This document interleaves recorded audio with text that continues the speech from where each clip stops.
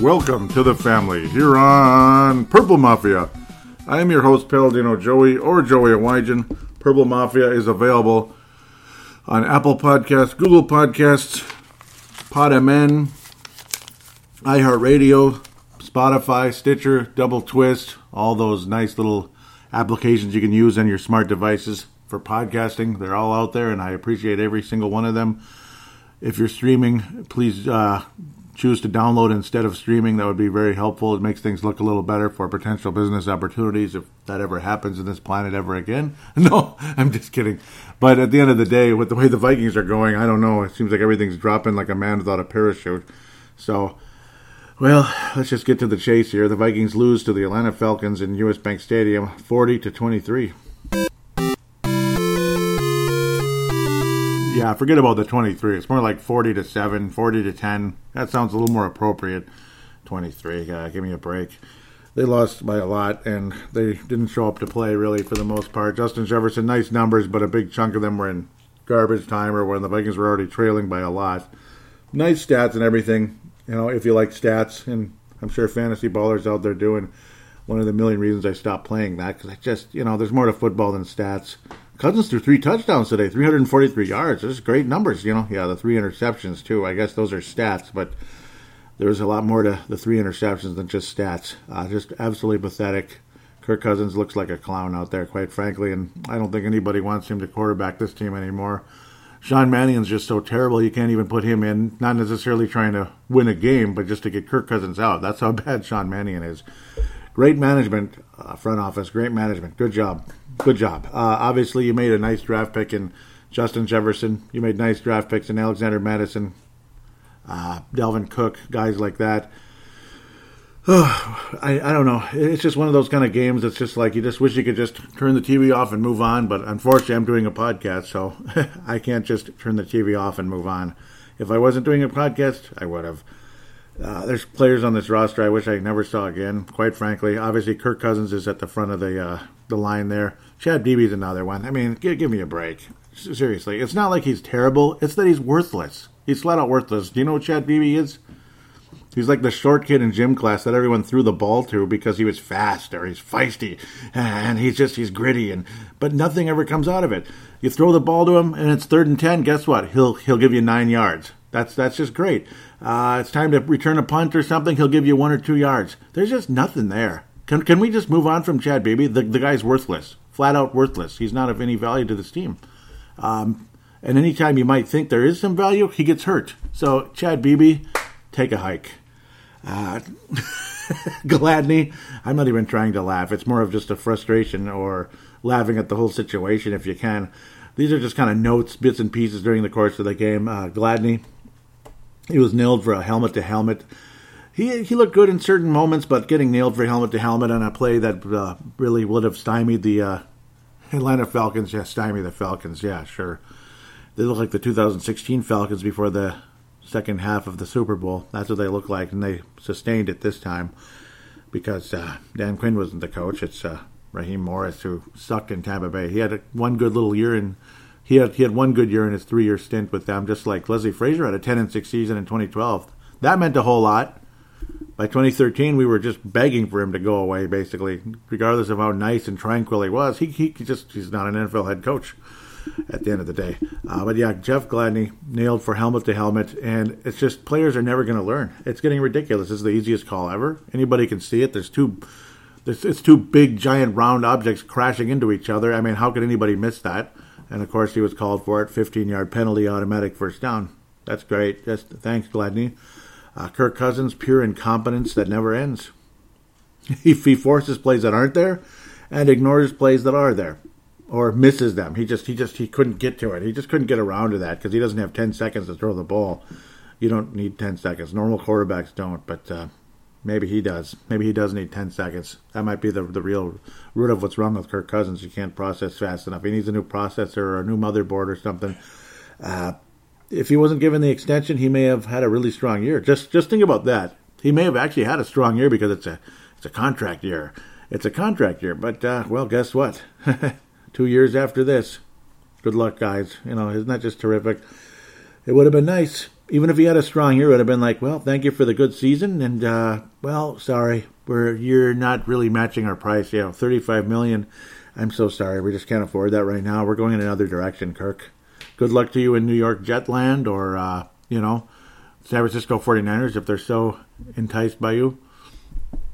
I guess supposedly that's the rumor, and please, San Francisco, please, that would be great. I'd love to have Jimmy Garoppolo, not because he's a great player, but well, he certainly beat us, didn't he?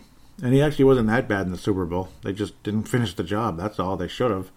4th and goal, another epic fail down the stretch. 4th and short, another epic fail with Alexander Mattison. Further proof he's not Dalvin Cook. Further proof that the offensive line can't block when they need to. They could block the whole game and be spectacular, which, well, no, they're not. But they could have a good game or good moments, but they're never strong when they need to be. When you get to the bottom line there, just an epic fail once again. It was what was it, on the 2-yard line, something like that. You try to force another play, regardless if it's to the right or to the left. It just didn't happen, and it's just super frustrating. Gutsy call. I don't know what else to say. The Vikings were already down by a lot. You want to get things rolling in the right direction, possibly. And, well, Atlanta just marched down the field like they tend to do. We were also murdered on 4th down on the other side once again. Not only can we not convert on 4th down, we can't stop it either. I mean, we'd pushed Gurley backwards to make it 3rd and 3, or it was 3rd and 3 to make it 4th and 5, or whatever the heck it was. Looked like Matt Ryan was going to get sacked, but of course not. He gets away, buys time for a short little play to Julio Jones. Just kind of sailed it over, and he had daylight ahead of him because I believe it was it Dantzler? He did everything he possibly could, right? Yeah, Dantzler. You know how that goes. Just like last week on Metcalf, he did everything he possibly could. Yeah, well, you can't do a whole lot when you're on the ground. He'd fallen. He had fallen. And next thing you know, Julio Jones at daylight second. And we were talking about Julio Jones. Gosh, he'd been so spectacular, and he'd missed games. And where's all the touchdowns from Julio Jones? He got 2 today. His first 2 of the season and 137 yards. So Julio Jones is just fine. He's just fine. Well, luckily the Vikings have Justin Jefferson, 9 catches on 11 targets, 166 yards, 2 touchdowns, including a 49-yarder when it was kind of already garbage time. 49-yard play. That's awesome. It is awesome, but doesn't mean a whole lot right now. Dan Bailey didn't even get to attempt a field goal in the game because whenever we were in field goal range, we just kept trying to force our way through, or we just never got there. That type of thing. He was able to kick 1 extra point in the game, and of course we converted a 2-point conversion in the game, which was nice. Young Ho Koo was awesome for Atlanta. He made everything. Good for him. I don't know. We're happy for him, I guess. Brian Hill had some good moments, but then not really. He fumbled the ball away, which was kind of funny. I like Brian Hill, but not when he's playing against us. The running game on both sides was just garbage. Like less than 3 a carry. Yeah, I mean, we're back to Leroy Horde time. If you need 3, he'll give you 2. Okay, if you need 2, he'll give you 3, and if you need 5, he'll give you 3. And that's kind of what today's game was. And of course, he didn't even give you 3. Madison, Gurley, Brian Hill, all less than 3 yards a carry in the game. Though Madison did have a 16-yarder. That was the only time in the game when he actually really went forward, to be quite honest. Atlanta's defense was focused. They were energized. They were excited. Because it's a new sheriff in town named Raheem Morris. It's a sugar high. Raheem Morris is not a head coach in the NFL. God bless him. He might be a nice defensive coordinator sometimes, secondary coach sometimes. He's not a head coach. I'm sorry. We all know that. Unless somehow Atlanta miraculously finishes the season 11-5 or 10-6 and lose in the first round anyway, which will mean a whole lot of nothing. Around here, that's how I view things. You lose in the first round, it's meaningless. Even if the Vikings made a miraculous comeback this year and lost in the first round, it wouldn't mean a darn thing to me. I'd like a little more than that, quite honestly. Dantzler had 1 billion tackles, but that's because he allowed a catch. Onenigbo had a sack and a half. That was actually pretty cool. He had a very nice game, honest to God, and so did the tackling machine known as Eric Kendricks, 14 total tackles in the game. He is probably the most valuable player in the Vikings this year, actually, to be quite honest. Justin Jefferson had his nice little moments here and there, but it is what it is. And you give up 40 points, it's hard to give a defensive player a most valuable player for the game. But Eric Hendricks definitely deserves recognition for the most part. Absolutely great game. And Britton Colquitt deserves recognition. He averaged almost 50 yards a punt, and he had an in-20 also. Britton Colquitt deserves consideration for the Fran Tarkington Award for the show because, well, he did well. And Kirk Cousins isn't getting it. Madison's not getting it. Justin Jefferson might get it just because he was spectacular and he gives you hope. Chad Beebe's not getting it either, that's for sure. Boy. And getting stopped on fourth and... God, I just can't take anymore. Fourth and goal. Oh, boy. Multiple weeks in a row, fourth and short, and you can't even get a yard or two. It's just... I don't know. That's just kind of how it is. It's the kind of game where people get fired, especially if you're on the hot seat and you drop to 1-5. People get fired after games like this. That 23 is just a whole lot of nothing. It's 15, it's 10, it's whatever it is. It's like I was saying earlier. It doesn't mean anything really at the end of the day. It just doesn't. I'm sorry to say. It's just, that sounds mean, but that's how it goes. We did convert two-point conversions, which is nice. Last week when we needed it, we didn't. So that's just how that goes as well. That's how it goes. Irv Smith, back-to-back solid weeks, 55 yards and 5 targets. Actually, a really good game for Irv Smith. Very respectful. Adam Thielen had a scare for a minute there. I thought he'd injured his ankle, but he was totally fine. It must have been his shoulder or something when he came down. He was solid in the game. Nothing spectacular. Justin Jefferson was the star of the show when you talk about the offensive side of the ball. Kirk Cousins' 343 yards are nice and everything, but I don't know. Does anybody really want to see him quarterbacking this team anymore? Matt Ryan looked like MVP Matt Ryan, which he hasn't been for 4 years or so. But he looked like that guy today. He sure did. The offense was motivated. The defense was super motivated for Atlanta. Give them credit. Yeah, we bumped into a time where it was a sugar high. And really, at 1-4, maybe 2-4 if you win today, would it have really mattered at the end of the day? I mean, the best possible record we could have had is 12-4 if we were perfect, and the odds of that are like 0%. Nobody's going perfect. Best case scenario, maybe you'd finish 10-6 and lose in the first round. I mean, we're not the New York Giants. I don't feel New York Giant magic with a 10-6 Viking team. Kirk Cousins is not Eli Manning. Eli Manning made bonehead mistakes, this and that, at times during regular season games, but when the postseason came around, he became a Joe Montana type. He truly did. It's not about numbers. It's not about being perfect. It's about winning when it's time to win. And that's what Eli Manning did. That's why I think he's a borderline Hall of Famer, if not a legitimate one. Kirk Cousins will never see the light of day in the Hall of Fame unless it's for some of the worst interceptions you've ever seen. Comical type plays. Maybe comical football comedy Hall of Fame. And I don't know. I mean, it's not something you really want to enjoy at the end of the day. It's not something you enjoy very much. But before I pass out the awards for the game, because it's like, what really more is there to say? Let's tank for Trevor. Let's be in shambles for Shields. This and that. As my wife photographs herself, that's kind of fun. I'm just teasing. No. It's okay. That's how we entertain ourselves. But I'm sorry, I'm being mean. But something that isn't a laughing matter, it's a sad thing, and it's well, when you turn 100 years of age, I guess it's inevitable. But Sid Hartman passed away today during the game. This morning there was a vibe. I just felt something. I could feel something this morning when I was driving around, and listening to Living Word Christian Center on my phone. And the sky had the same look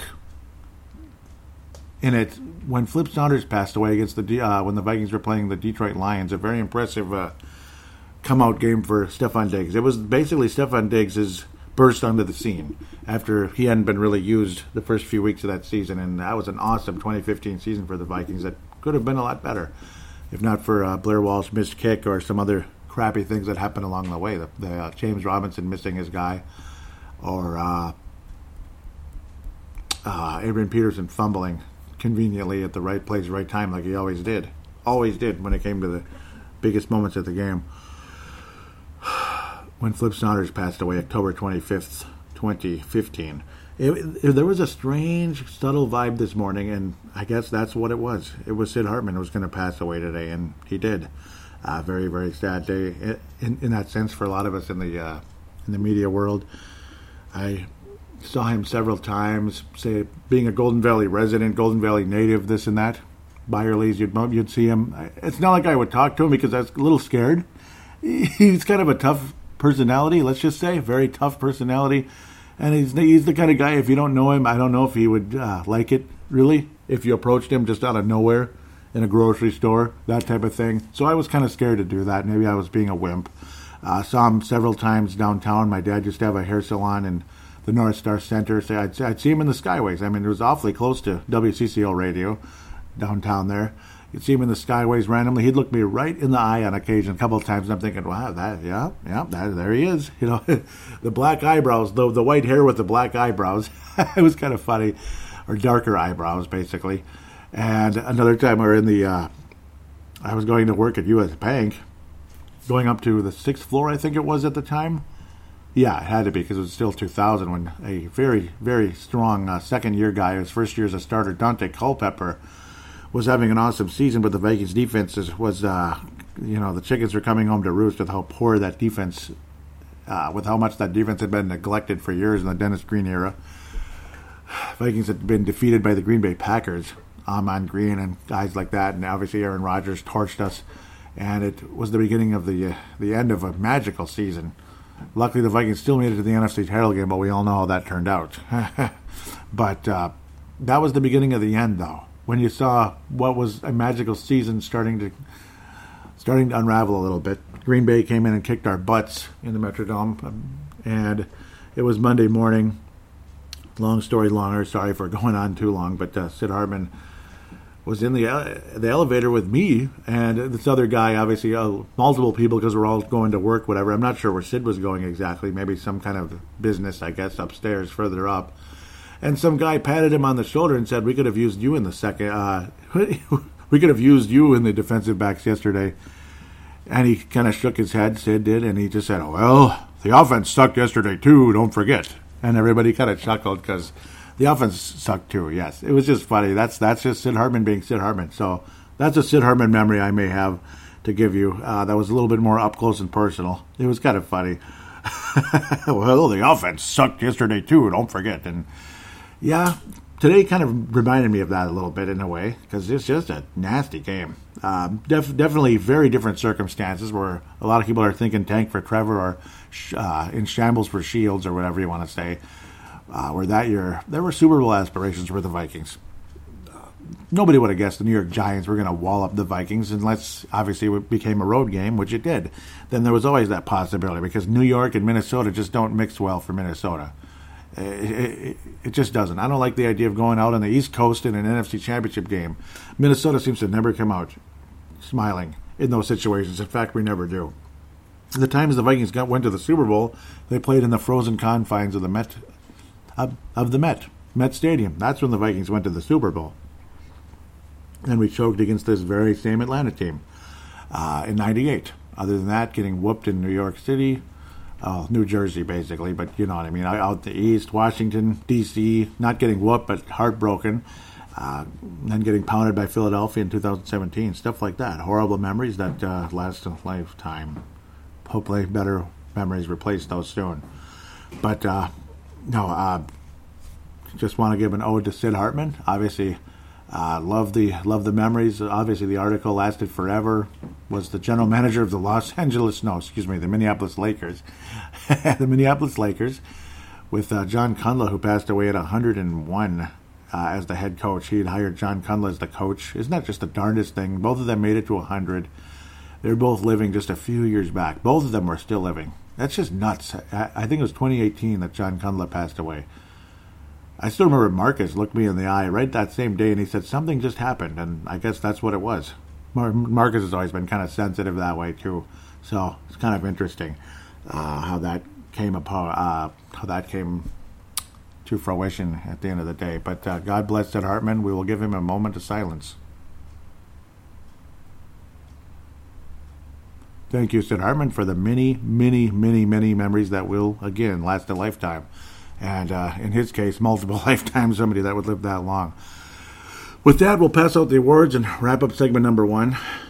So, Fran Tarkington Award for this show today. Justin Jefferson for giving us hope. Again, a big chunk of those numbers the 49-yard play was garbage time. But still, gave us hope. He looks great. Something to look forward to. The Christian Ponder Memorial goes to a $30 million Christian Ponder. That's what he is. That's Kirk Cousins, Christian Ponder. Like, better arm, this and that, more special skills, same mentality. Panics, makes stupid mistakes, doesn't make the right play when he needs to, and that's just the bottom line. Kirk Cousins, Christian Ponder Memorial, 100% with today's show. With that, we'll take a break, come back for the NFL and NFC North Roundup, as the NFC North is back in business, unlike last week.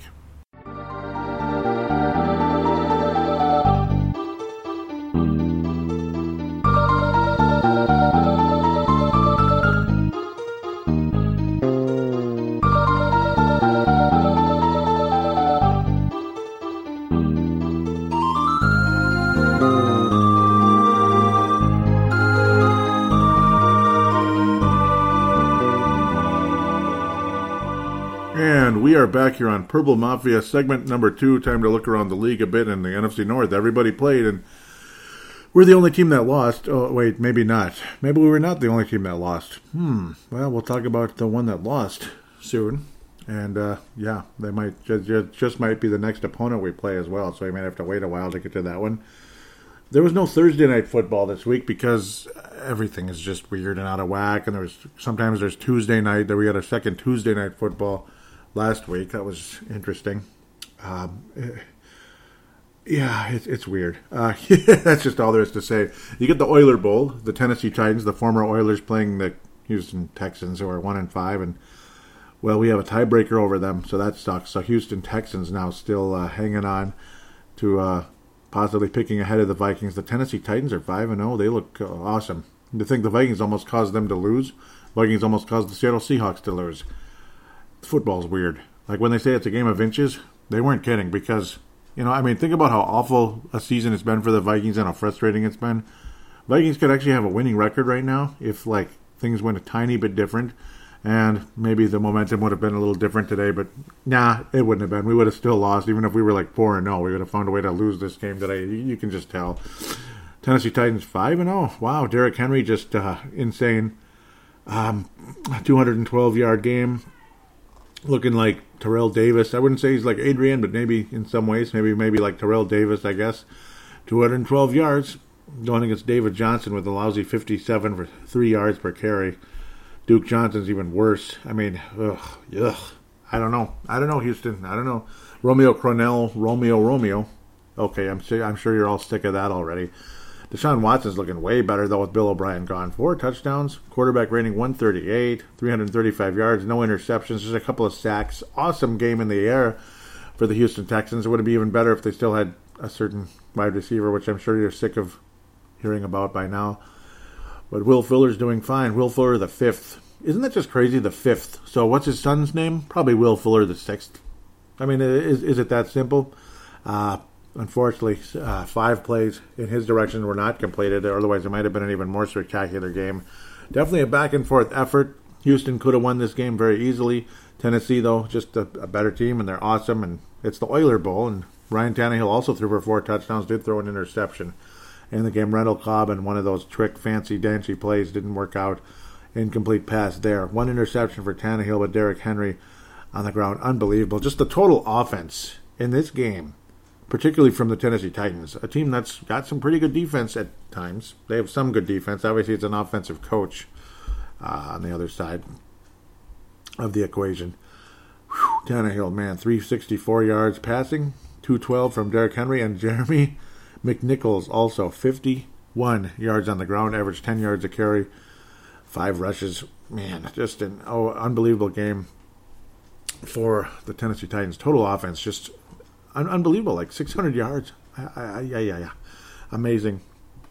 Tennessee able to finish the job with a touchdown late and emerge victorious. And back and forth battle for the ages. Derrick Henry, of course, finishing things off for fantasy bowlers that were rejoicing and enjoying themselves. Romeo Crennel 1-1 as the Houston Texans coach, and looking good in Tennessee though. 5-0.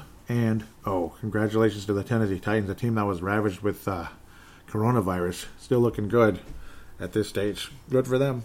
Good for them. Cincinnati unable to beat the Indianapolis team that's certainly not as good as they were a few weeks ago when they kicked the Vikings, but 21-point second quarter for Indianapolis. That ended up being one of the major reasons why they won the game. 10-point fourth quarter helps as well. Cincinnati solid until the fourth quarter. Second half, generally speaking, did in the Cincinnati Bengals as they were kicking some butt. 21-0.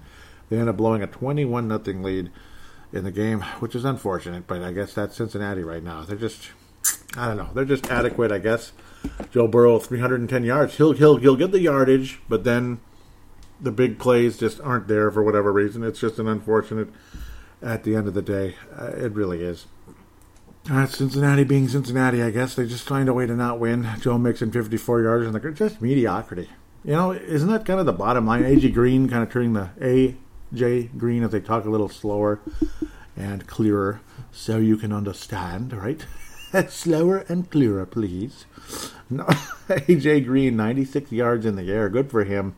Targeted 11 times. So, Joe Burrow going old school, along with T. Higgins also getting 125 yards. So nice to see A.J. Green showing up in a big way again. He's been quiet forever, basically. Just kind of a, old school at this point, Cincinnati. Him and Andy Dalton connecting forever and ever and ever and ever. Dalton's the quarterback of the Cowboys. Isn't that the weirdest thing ever? And then you got a guy named Marcus Johnson, wide receiver for the Indianapolis Colts. He's having a solid go-round, 108 yards in the air. At the end of the day, Indianapolis Colts get the win. Nyheim Hines, I don't know. I'd rather have him than Chad Beebe returning punts. Is that okay to say? Is it okay? I just rather have Nyheim Hines. I like him, damn it. I keep talking about him every time I see him. I want him, just like Brian Hale a couple of years ago. Those are two guys I wanted in that draft. At least one of the two, and of course we didn't get either one. Colts are 4-2. Pretty mediocre team, though. Phillip Rivers is just, he'll always get his 300 yards, and today he did get the 3 touchdowns, and he did get an interception as well. They're playing against a crappy and sappy Cincinnati team. It is what it is. In the background, you get the Los Angeles Rams, and the San Francisco 49ers, the Niners winning, and they need it. After getting whooped by the Miami Dolphins last week, the Niners need to get moving, and Dolphins are doing okay this year. Maybe they'll be a cute little playoff team that gets beaten in the first round by 30 points. But we'll get to that. We'll cross that bridge when we get there. Denver versus New England, the Super Bowl that never happened in 2015. I kind of wish it did. No, what am I talking about? The Super Bowl that never happened. The NFC Championship game in 2015, and unfortunately for the New England Patriots, it wound up the same way. I'm thinking of New England San Francisco. That would have been really interesting. Or San Francisco Denver would have also been extremely interesting. If the that would have been cool. If it was San Francisco versus Denver instead of seeing Seattle whoop up on the Denver Broncos the way it did, I would have been much happier watching the 49ers get the win over Denver, because I don't like Seattle. I still hate the Seahawks. I don't care who their quarterback is and how great he is and all that. Patriots dropped to 2-2. They only managed 12 points. No, they're 2-3. Why is it showing it in hindsight? I guess that was jumping into the game. Denver's 2-3 on the year. New England's 2-3. So now Denver would have a tiebreaker over the Patriots. Denver. Denver. Seems like yesterday they were super good. Drew Lock he didn't play well in the game at all. Cam Newton coming back from coronavirus, and okay. That didn't work out really at all. A couple of interceptions, just a mess of a game. Denver's defense still kind of showing remnants of their Super Bowl days, I guess. I mean, there's players from that time, but generally speaking, what a yucky game. That's all I got to say. 18-12, it sucked. Let's just move on. It's bad, like the angry video game nerd would say. I'm the angry football nerd. It's bad. New Jersey accent required for that one. Speaking of New Jersey, don't I just segue nicely? Speaking of New Jersey, just rolls right off your tongue and just smooth as silk. The New York Giants beat the Washington Golden Gophers. Washington Red Tails, the Washington Redskins, the Washington Maroon and Gold W's, whatever they are. The Washington not winning team. Yeah, they stink. They're 1-5, and the Giants now have a tiebreaker over the Washington Golden Gophers, who are finally going to debut next weekend against the Michigan Wolverines. Hopefully, the Maroon and Gold play better against Big Blue, so to speak. In that case, Michigan Wolverines. Boy, I hope the Gophers beat Michigan. They never do. I want that brown jug, damn it. Don't you want the brown jug, Gopher fans? Wouldn't that be nice? And I don't even like college football because what version of football did I start watching? And the NFL. So you watch college football after you're used to the NFL, and it looks like garbage. It just does to me. I don't know, and I know it's not, and sometimes it's flat out great because obviously you get future stars out there like the Joe Burrows, like the Justin Jefferson, who looked freaking awesome last year with the LSU, just awesome, and he's looking awesome in Minnesota as well. In fact, you could argue he's even better with Minnesota, more potential now, despite a quarterback who I think might be inferior to Joe Burrow in the next year. That might be all it takes. Somebody named Kyle Allen, quarterback to the Washington Golden Gophers football team. And, well, he was okay. But they still ended up losing by a point to the New York Giants. Ugh. Yuck. That's just all yuck. Darius Slayton got a touchdown in the game. What a yucky game, though. Oh, man. This is just another one. You're just going to... NFC East matchup, blah, blah, blah. They both stink and it's bad. And I don't know. At least the Giants finally won a game. I guess that's good. Philadelphia and Baltimore going out east to Philadelphia and Baltimore. Both teams second place in their divisions because their freaking Pittsburgh can't lose a game. I don't understand that. Pittsburgh can't lose. They just can't lose. 5-1 Baltimore, 1-4-1 Philly. Philly stinks even though they put up a great effort. They still stink. They're not making any playoffs. Great effort though, I guess. Carson Wentz did not have an interception, but he was sacked 6 times because that Baltimore pass rush is awesome. And that's just how it goes when you're talking among the likes of... I don't know. It's just been good since John Harbaugh's been there. Basically, great defense. Even though I would say he's more of an offensive coach, certainly his brother certainly was, and still is with the Michigan Wolverines. He's still there. Lamar Jackson ran for 108 yards on the ground. Did get a touchdown in the game, and he passed for 186. Yeah, he is just Mr. Yards, isn't he? At least on the ground, and then decent yards in the air, but never as spectacular as he is as a running quarterback. Man, Miles Sanders, great game. 74 yards long and averaged 13 carry because he exploded down the field. Jalen Hurts ran the ball a couple times. That's interesting. A couple of those, what the hell do they call that stupid play? Wildcat crap. It just, I don't know. It's nice in college football sometimes. I don't know, man. I just don't know. But that Baltimore pass rush is something. And Calais Campbell is causing calluses on people's heads or something. I mean, 3 sacks in the game. He might have calluses on his hands for all the quarterbacks he's sacked. Well, no, he's just having a really damn good season. And so is the Baltimore pass rush. 5-1. Congratulations, Baltimore Oriole Ravens, as they advanced with another win here, 30-28. Philadelphia, though, a pretty good game, to be quite honest. This was an entertaining East Coast matchup between two teams from opposite conferences that get to play each other every 3 or 4 years or so, depending on the situation. But I believe it is every 4 years, I guess. That's the cycle. Oh, Cleveland, you look so promising the last few weeks. In fact, the last several weeks. After getting whooped by Baltimore in the season opener, it was so depressing. I mean, it was similar to today's game. Baltimore just whooped and romped on the Cleveland Browns, and now Pittsburgh just whooped and romped on the Cleveland Browns. That sucks. 5-0 Pittsburgh Steelers. I didn't see this coming, and I'm going to keep saying this every week. Cleveland 4-2. Sure, I could see that coming. They're filled with talent. They're oozing with talent. And who's going to doubt that in a heartbeat? Baker Mayfield stunk, and Case Keenum came in, and, well, it was just kind of like, what the hell? I guess he's in there, and we're losing by 1,000,000 points, so it doesn't matter. Mason Rudolph did not get hit in the head with a helmet, but he made a play for 6 yards. I guess we're happy for him. Probably because the game was a blowout and he was handing the ball off. In fact, that is pretty much what was happening. Claypool, one of those guys who wasn't a household name before this season, but he's becoming something. Double C, Chase Claypool. Really nice player, nice wide receiver for the Pittsburgh Steelers, for the black and yellow, the honeybees over there. And no, they're not the honeybees. They're the bumblebees. The bumblebees are looking good. And wow, well, it's just kind of like same old story. When Pittsburgh was good and Cleveland sucked every freaking year, Pittsburgh would just romp all over the Cleveland Browns. I guess nothing's new. I guess not. Last year was a complete mess. I mean, Mason Rudolph and God knows who else was the quarterback, and Cleveland was very disappointing, and things got weird, and things got weirder. And well, that was a weird year. And then this year is just kind of like back to the old days, except Cleveland's got a winning record finally. But not today. Myles Garrett with his usual sack, good for him. But, yay, that's just one little cute statistic, I guess. Whew, boy, AFC North is freaking impossible. Good luck there. Baltimore, Pittsburgh, Cleveland.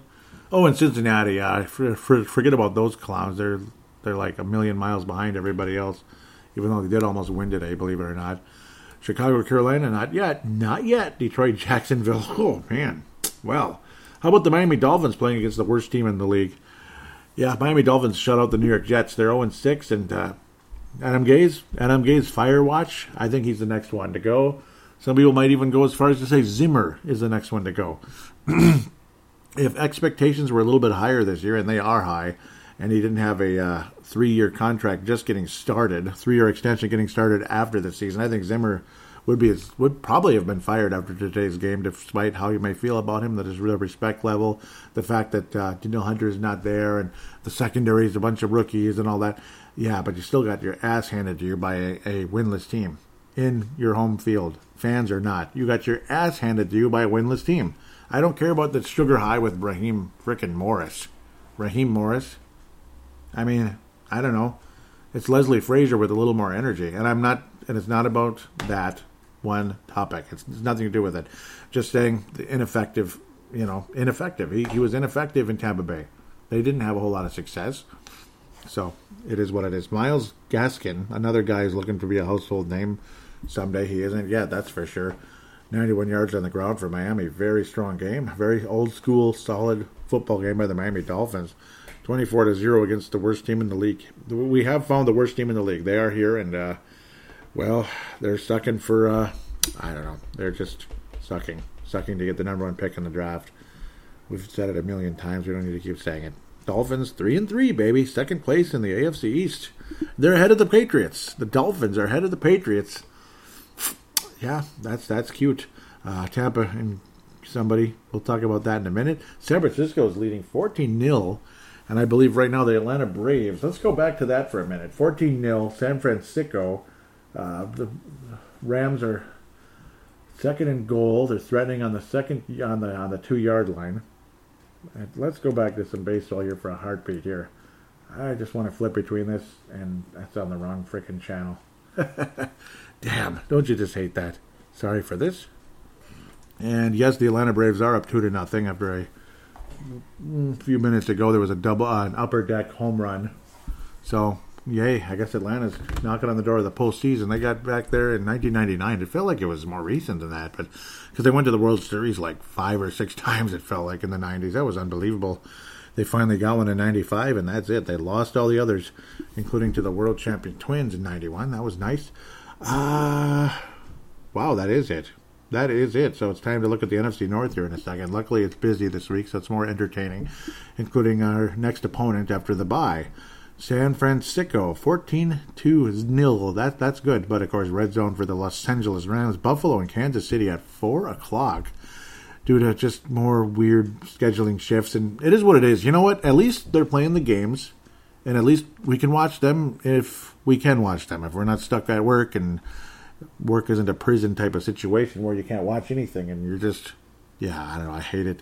Arizona and Dallas, that's going to be a Kyler Murray fest, I would hope, for their sake. We'll see what happens, though. 3-2 versus 2-3 in Dallas's case. Arizona got a chance to be knocking on the door of the postseason. Kansas City, Buffalo, a couple of 4-1 clubs. We'll see if the Buffalo Bills can defend home field. And, wow, get to 5-1. They are winning the the AFC East right now over the Dolphins, the second place Miami Dolphins. Wow. Okay. Just wrap your head around that. Chicago over the Carolina Panthers. They are 5-1 in the NFC North, and they're tied with a certain team. That's east of the Mississippi River right now for the division lead in the NFC North and a damn good record of 5-1. How about the Chicago Bears? Isn't that something? So, yes, let's talk about the Bears in the background again, baseball for the moment. San Francisco happy with what they're doing so far. I don't want their season to fall apart, even though I like the Rams sometimes. Not really. Sometimes. Okay, Nick Foles at quarterback. Woohoo. Teddy Bridgewater, and not good against the Chicago defense. Not good at all. Not good. Kind of reminded you of some of those Bears games in the, I don't know, whatever. He just stunk against this Bears defense. He just did. And it's kind of sad. He got sacked 4 times. I'm glad he didn't get hurt or anything crazy like that. He ran for 48 yards. So definitely the mobility is a factor for young Mr. Teddy. But unfortunately, not a good game in the air against this Chicago Bears secondary. And again, I think they make the playoffs. I'll be very surprised if the Bears don't. I mean, eventually you can't just keep saying, yeah, the Bears suck and it's a lucky record and, you know, they did this and they did that. Yeah, whatever. It's just luck. Eventually it's not anymore. And eventually, you know, I mean, your record is what it is and you've earned it. I don't care if you're playing the Cincinnati Bengals every week. It doesn't matter. Eventually you're earning it because the Bengals would find a way to beat you if you played them 5 or 6 times. They'd find a way to kick your ass, at least one of them. Wouldn't you think? So, I mean, the Bears they're 5-1, like them or not. Carolina, it's unfortunate. They were picking up the pace after a crappy start to Teddy's career there. He'd been picking up the pace, and this was, I don't know, this was just not a good day for them because the Bears just have a little something extra that Carolina doesn't. To me, that's just how I see this right now. There's something just that Chicago has that Carolina doesn't. It's that oomph, that whatever it is, that it factor defensively more than offensively.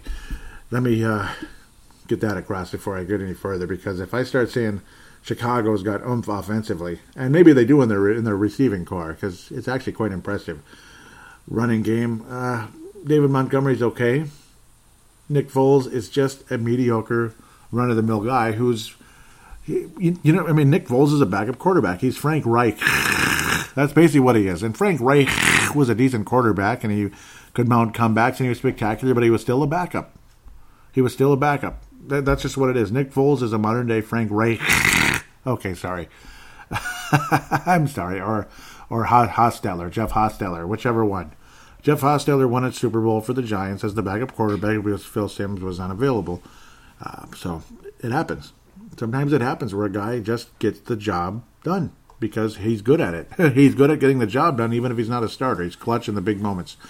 And good for him. But not a great player. Not a great player, Foles, but at least good enough today. Very impressive job by that Chicago defense. Chicago is getting it done. And Carolina tried to mount a comeback and just didn't finish the job. That's just all there is to say. What's up with the Detroit Lions, huh? These are Detroit Lions. Now, of course, it helps when your franchise quarterback's healthy. Well, they're 2-3 on the year now. Stafford wasn't that great, but he was better than some random dude, which is kind of what they went through last year. Gardner Minshew is kind of a random dude, isn't he? But hey, if you can have a quarterback at under $1 million a year, compared to $30 million, completely devouring your salary cap like a black hole, you might have a chance to have other pieces around him, and things might be okay. But I don't know. Jacksonville still stinks. I don't necessarily want Gardner Minshew leading the Minnesota Vikings. They're 1-5 too, and they got beat by Detroit at home. Which is, if the Vikings get beat by Detroit at home, it's you have to tank then. Tank for Trevor. Please tank for Trevor. In fact, if you're not already doing it, if you lose to Detroit at home, tank for Trevor. Just tank to your heart's desire. And, maybe hopefully we can hire Bill O'Brien as our new coach. No, I'm kidding. Let's find somebody else who can coach this team if it comes to that. DeAndre Swift, nice job on the ground today. Adrian Peterson, the Hall of Fame running back watch. Frank Gore had about 40 yards. And Adrian, 40 yards today as well. 15 rushes, but only 2.7 a carry. The Jacksonville front four, at least, keeping Adrian Peterson in check, and frustrated Matthew Stafford again. Yet another interception for him in the game, but no sacks. Just in that. Stafford throws interceptions sometimes. That's just kind of how his game is. Certainly not a perfect quarterback, but occasionally he can put up spectacular numbers. Would have helped if he still had a certain a certain guy by the name of Megatron, as a wideout. It would certainly help, but that's just how it goes. And, of course, getting Adrian Peterson as late as he did in his career. Matt Prater missed a field goal today. How about that? Matt Prater missed a kick today. That's unusual. That's very unusual. But Detroit's 2-3, and they're ahead of us. Chicago is way ahead of us, and Green Bay's still way ahead of us. As much as we might be ticked off and annoyed with that thought, they're way ahead of us despite something happening today that didn't go so well for the Green Bay Slackers. They were the Slackers today in Tampa. And Tampa's not an easy pace to play. It never has been, especially for the Minnesota Vikings. In fact, winning in Tampa is downright impossible for the Minnesota Vikings historically. Just wait till we play them. Yeah, we'll just look at that juicy, sexy history with Tampa Bay over the years. Just wonderful games that didn't derail our season or anything, but they kind of did. Back in 92, we whooped their butts, but by 93, 94 and all that, it was just like, really? And there's a reason why I hate the Tampa Bay Buccaneers so much. Except with Tom Brady at the quarterback and when they're not playing us. I kind of like Tampa Bay now for a minute. For like a year or two, I'll like Tampa Bay, I guess. Green Bay Packers, 10. Tampa Bay, 38. Oh, my God! Well, all right. So, yeah, we got to see Rodgers versus Brady in a game finally. We don't get to see that very often, but we get to see it once in a while. And, well, all right. Tom Brady saved his best for the Green Bay game. Hopefully he saves his best for last if he gets to play in one more Super Bowl. Because at that point, if I were him, I would step away. 43, 44 years old, step away if you win the Super Bowl, okay? Step away. Not because I want you to go away and because you suck. No, it's because quit while you're ahead. I mean, for your sake, quit while you're ahead. You don't want to wind up in a wheelchair or something. Quit while you're ahead. Seriously. Green Bay led this game 10-0 at one point. Do you realize that? Yeah, Green Bay led this game 10-0. And Tampa scored 38 consecutive points. Yeah, well, it also helps when Aaron Rodgers struggles and throws a pick six. That's pretty crazy. Jamal Dean, pick six. Yeah, it's amazing. Amazing stuff. Ronald Jones, couple of touchdowns. Tom Brady, couple of passing touchdowns. Only 166 yards, but very efficient throughout the day. Rodgers had one of the worst games of his life, quite frankly. Sometimes just certain teams have your number, and Tampa Bay had Aaron Rodgers' number in this one. Ooh, it was kind of like Seattle a couple of years ago in the NFC title game when Green Bay had the huge lead. Okay, it was much larger than a 10-0 lead, but a huge lead. And then a lot of weird things started happening. What was that? The 2014 NFC Championship game where it was raining all over the place, and then it was sunny, and then it was pouring again. Yeah. Rodgers threw a couple of interceptions that had him just blown away. Like, I can't believe that just happened. Oh, man. Yeah, it was crazy stuff. Crazy stuff. Seems like yesterday. Now it's several years ago. But that's the kind of game it was for Aaron Rodgers today. After absolutely dominating the first four games this season, Aaron Rodgers, very ordinary in this one. Quarterback rating 35.4. You got to see Blaine Gabbert for a minute or two hand the ball off a couple times to run the clock out, and that's nice. LaShawn McCoy's on the Tampa Bay Bucks. That's just kind of funny. Ronald Jones, though, made them not need LaShawn McCoy's services a whole lot. At the end of the day, averaged about 5 yards a carry against this Green Bay defense that made the Vikings running back look kind of crappy at times. Rob Gronkowski, old Gronk himself, 78 yards in the air and scored a touchdown. Good for him. Tampa Bay Bucks are 4-2, and they're in first place in the NFC South, and we'll see. We'll see if they get any first-round bye or anything, but in the NFC, it ain't as pretty as it is in the AFC right now. You know, you got Pittsburgh 5-0, Baltimore 4-1, blah, blah, blah. Kansas City still what they are. It's going to be tougher to get a bye in the NFC than it is in the AFC than it is in the NFC. Ndamukong Suh with the sack, Jason Pierre-Paul, all these classic players getting it done. Antoine Winfield with 5 tackles in the game. Good for him. 3 of them all the way. Three of them were solos. The rest were kind of, they were assisted tackles, so to speak. But nice to see Antoine Winfield being a major part of a pretty cool team there in Tampa. He has to tell his kids and grandkids that he played on a team with Tom Bleepin' Brady, despite the fact the guy was 43 years old. But I think that's cool. To the Packers, though, at the end of the day, it's Packer week in 2 weeks. We'll see how Green Bay fares moving forward. We'll talk about history of the Packers in a moment, but it was just kind of surprising. I don't expect numbers like this from Aaron Rodgers against the Minnesota Vikings in Lambeau Field. I just don't think so. That's the funny part. Yeah, if Rodgers is going to have a sucky game, I guess it's going to be against Tampa. They'll be playing the Houston Texans to warm up to play the Vikings because, boy, oh boy, they got to really be ready to play the Vikings on November the 1st. I mean, they got to be ready. It's another nooner. Both games are nooners. Houston's a nooner on the 25th, the 5th anniversary of Flip Saunders' death. Remember I talked about him in the first segment? Oh, man, October 25th. Now we got October 18th as well. So, sports-wise, in Minnesota, October is going to be a sad month for a long time. It really is. Within about a week here, and you see that calm look in the sky, that blue sky with those, they look like not au gratin potatoes, but scallop potatoes looking clouds. There was a little bit of that this morning, and there absolutely was that the day of Flip Saunders' death. It was just kind of a calm, quiet. It was mostly cloudy in both cases, and then you just felt something was changing, So, sorry, that kind of triggered that memory again when I looked at October 25th, getting distracted. But, man, Sid Hartman died today. Man. Oh, man. Everybody knew who Sid Hartman was way, way, way before I was born. People knew who he was in the 40s and 50s. Oh, man. Yeah, that one, I got kind of teary-eyed, like right away. Obviously, I got teary-eyed when Flip passed away. I didn't know what to do that day 5 years ago, and now 5 whole years later, and we get to hear about Sid's death just a week before. The week before the 5-year anniversary. What a son of a gun. Oh, man. Sorry. But yeah, Green Bay, obviously, awesome start to the season until today. Sorry, I'm kind of losing it right now. Rodgers was just so damn efficient. I just, I don't feel confident playing against the Green Bay Packers. You obviously can tell where I'm leaning. Minnesota's lost 3 straight games against the Green Bay Packers. We whooped up on that team. No, we didn't whoop up on them, but we beat them. And we beat them on November the 25th.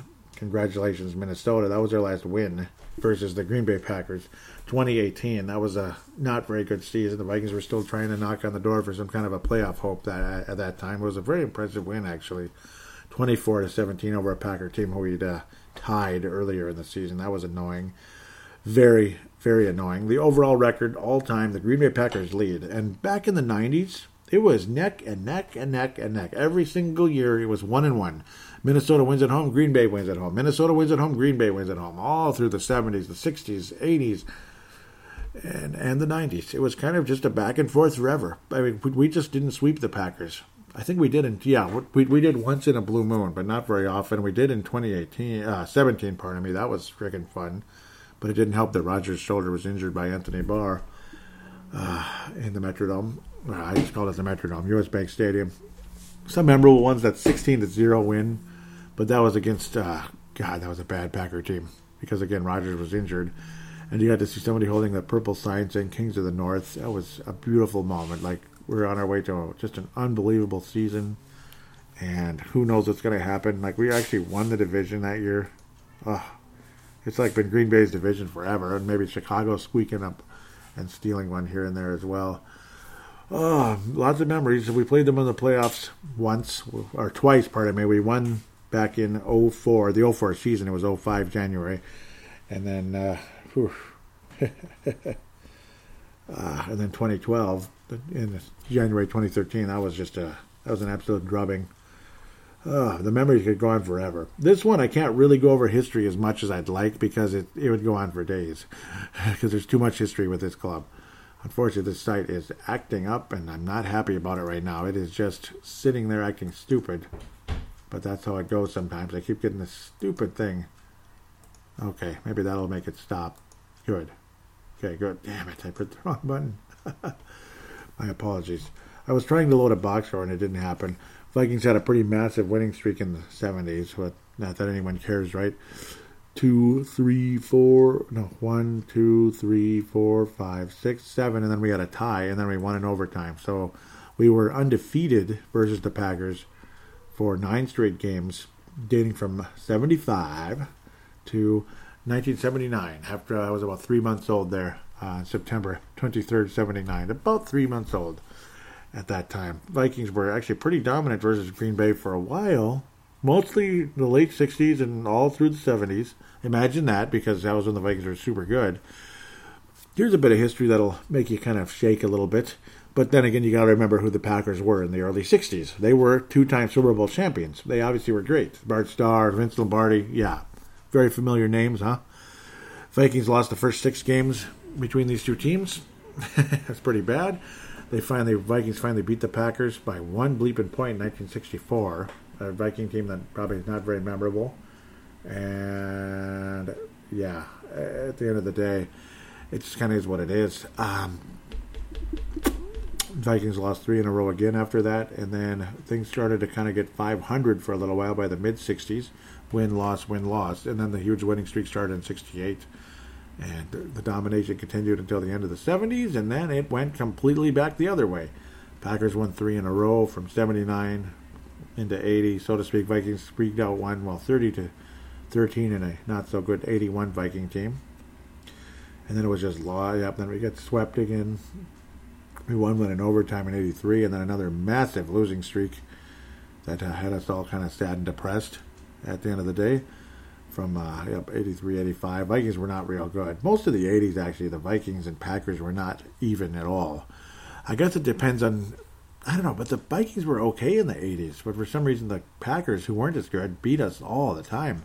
5 losses in a row in the early half of the 80s, 4 losses in a row in the late 80s, 6 out of 7 losses to the Packers from 87 to 90. What the hell? And then the 90s, the Vikings dominated for a little while in the early 90s, in the early Denny Green era. And then the later Denny Green era wasn't as good. The 97 Packers swept us. That's kind of sucky. Then you had 500 ball until 03, and then things went really south again. You lose 3, you win 3 in a row. That was cool, including that playoff game, and pretty much ever since. Whew, boy, we've had 2 5-game losing streaks to Green Bay with a little 3-game mixed in there during the Brett Favre era. That was cool. 3 games in a row versus them. So we won 3. We were 3-13 versus them. No, 3-10 versus them during that time, because Aaron Rodgers was starting to take over again, and Favre obviously had left, and we didn't have anybody. And yeah, it's been rough. Bottom line, it's been generally rough. Used to be closer, and it's not at the end of the day. So I kind of dragged that out a little bit longer than I probably needed to, but I love talking about history, and Mark Carlson had something very nice to say, as did Mike on the page as well. Looking forward to talking about that. I just heard something in the background that I'm not too happy about. Here comes the noise, folks. Here comes the noise. Yeah, that sucks. Generally speaking, though, Green Bay, it kind of is what it is. Aaron Rodgers obviously has had an unbelievable season until today, and I expect his excellent pace to continue. He had not thrown a single interception until today. He had 13 touchdowns, 10 today, no touchdowns, and 2 interceptions, so still 13 and 2 respectively.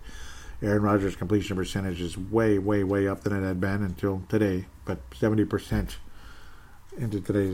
before today's game. Again, they had the bye last week, so again, you got to consider those 13 touchdowns were in only 4 freaking games.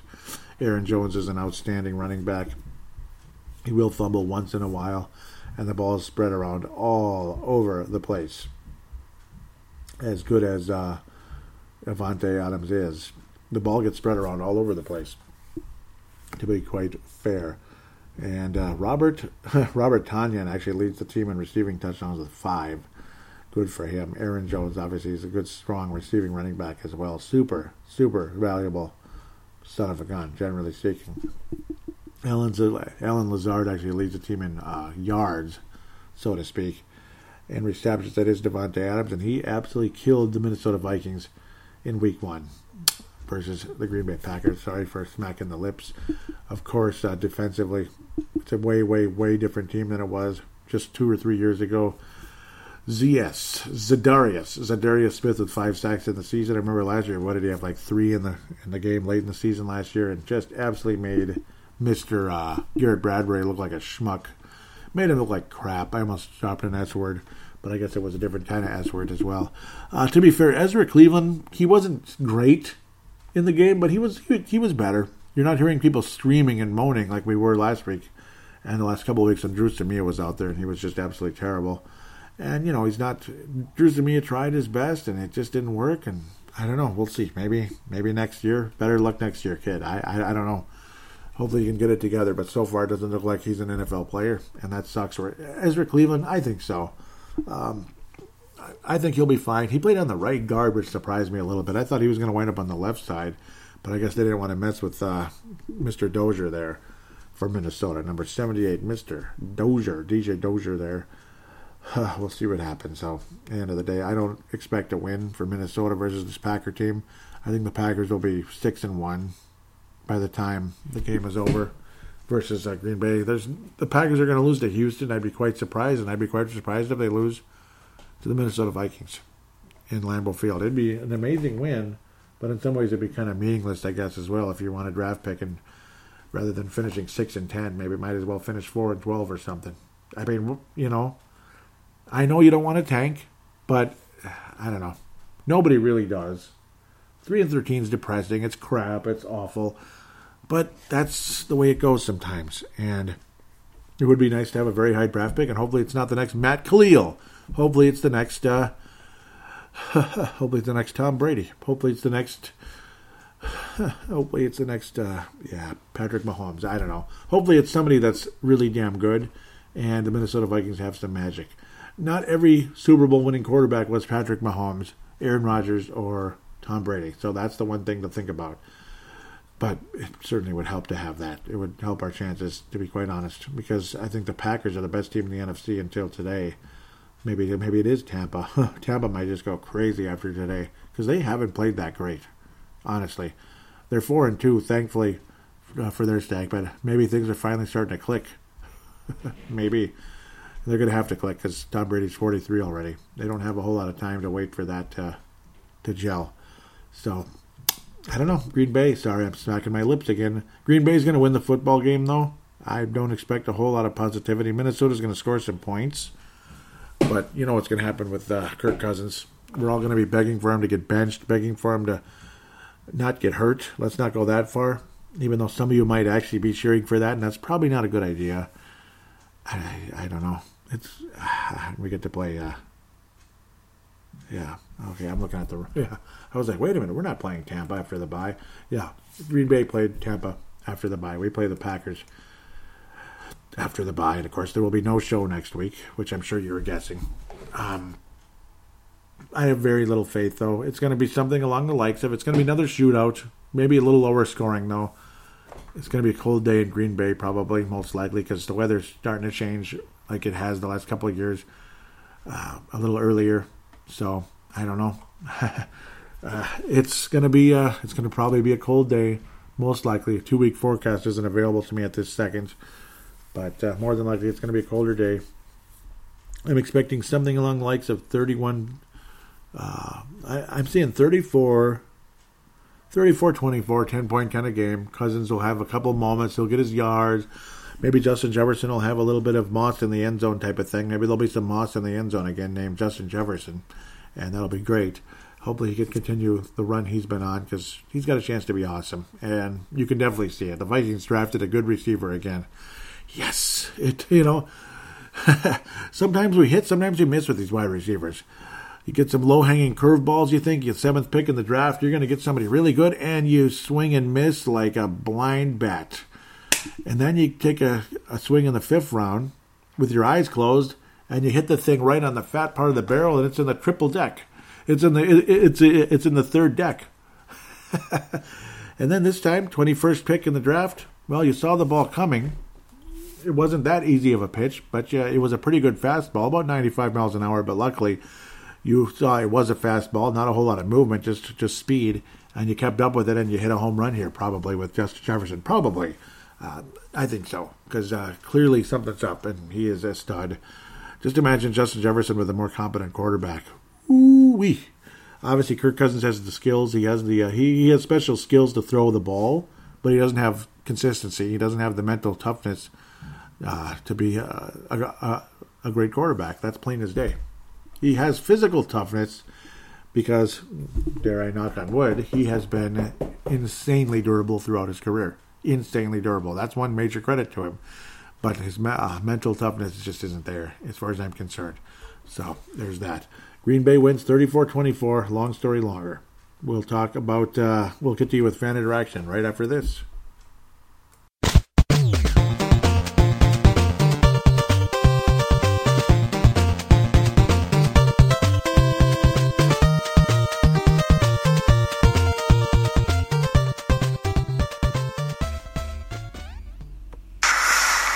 Greetings, Joe. It's just coming up to lunchtime here on Tuesday. Would have liked to have got something into your podcast, but obviously with the time zone differences, it's always a bit of a challenge. I see there's a new pod up, which I look forward to listening to because, as I say, I think when I listen to you, I'm kind of constantly always nodding my head saying, yeah, totally agree with that. It's refreshing to have a podcaster that has pretty much the same sort of sentiment towards the Vikings as I do. So I always enjoy them, and I shall look forward to listening to this one this afternoon. But bloody hell, come on. What a way to lose a game. How gut-wrenching. The trouble is with those sort of plays, and, you know, I'm first to say, yeah, I'm totally behind what Zimmer did there. I thought it was a good call.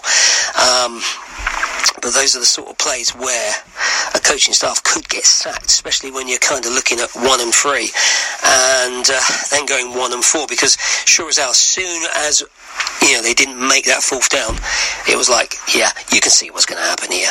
The bloody Wilson and co are going to roll down the field and put 7 on us, and sure as hell they did. You know, seen many games where the purple have been in winning positions, and for some inexplicable reason, they've thrown it away or they've lost, and yet again it happened. So ultimately just another kick in the nuts for us, but we're well used to it. I did feel there were a lot of positives to take out of that game. Say Zimmer seems to be getting this defence together. You know, that was a solid performance, putting under 30 points on the table against Wilson. You know, that team has been pretty good all season, and as far as I'm concerned, when you're taking on one of the best NFC teams and you should have won, perhaps we are turning the corner. I don't know. I'm still very much mixed on how I feel I want this season to go. Again, like you, I didn't have a lot of expectations this season, but after watching a game like that, you think, you know, can this team turn it around? Can they go on a run and perhaps win 9 of the last 11 and put themselves in a position for a wild card? Perhaps that's too much to ask. I don't know. I'm still happy with Zimmer. You know, after the years of coaches that we've seen here, I think on the whole, he's done a pretty decent job. Again, can he take us to the next level? I don't know. But personally, I'm prepared to wait another couple of years to see where it goes. There were some very good performances in that game. You know, you look at Matheson, I mean, that was superb. And it kind of questions, why did we pay Cook so much money when we've had to decimate the defence to cover the costs of Cousins? But again, that's a front room issue, and I think you know certainly how I feel about Spielman. I'm not a Spielman supporter particularly. Yes, they've made some good choices in the draft, but I'm still not convinced. I guess it was all you can say is a new way to lose last night, or the night before even. You know, let's be honest, 2020 is just obviously not our year, although I'm not quite prepared to give up on it yet after what we saw Sunday. Anyway, Joe, I've probably spent more than enough time wittering away. Skol, brothers and sisters, and I look forward to listening to the podcast later. And thanks for all the silver and gold stars. You take care, my friend. And as always, I can't thank you enough for the call-in. Dave Martin, Mad Martin. I almost didn't see that for a second there. I'm like, wait a minute, yeah, I better check. And then, oh, yep, sure enough, there he is. Dave Martin, Mad Martin out of Northern Scotland, an absolute legend of the show. And you are more than welcome for the gold stars and silver stars that you have received. Well deserved, and a Purple Mafia Hall of Famer, no question about it. No question about it. Yeah, I mean, there's a ton of thoughts, obviously, with that Seattle game, of course, and can't wait to hear what you have to say about Atlanta, of course. And yeah, obviously you got the Twitter account coming up too here very shortly at Purple Mafia Show. We'll hear from Malcolm and Dave Martin, Mad Martin. Malcolm McSween out of California.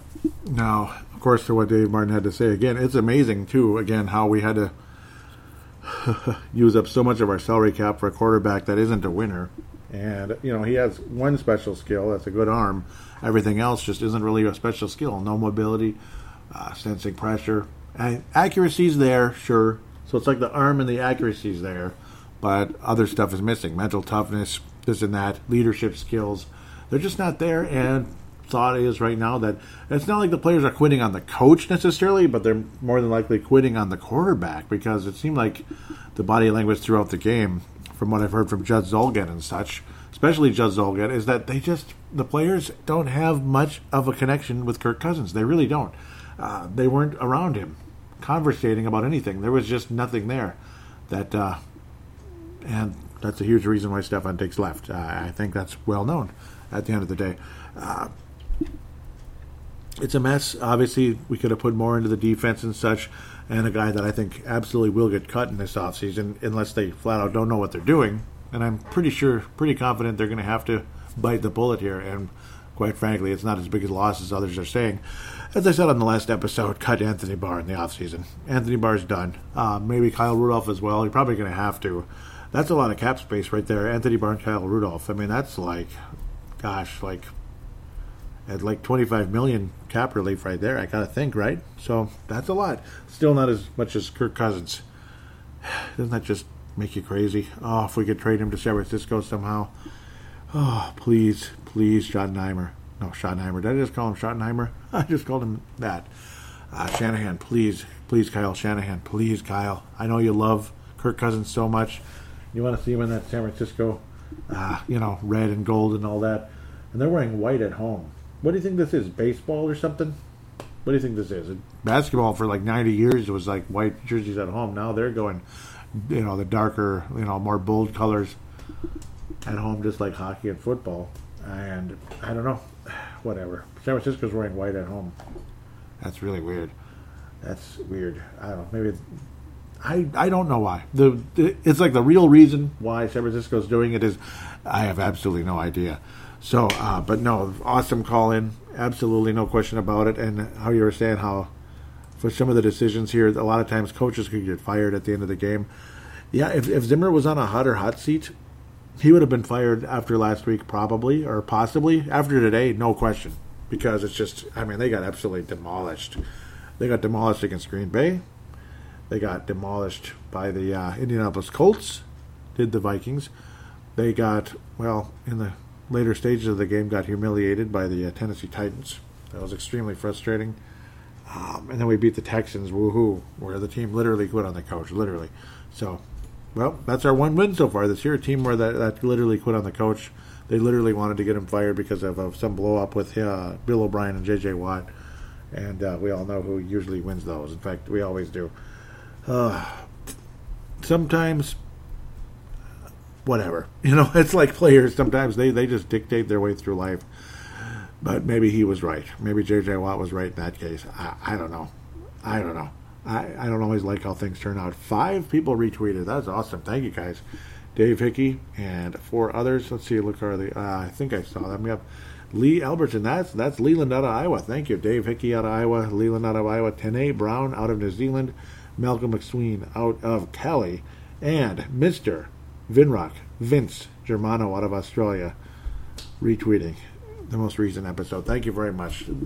I'm going to be frank with all of you. The numbers have been down.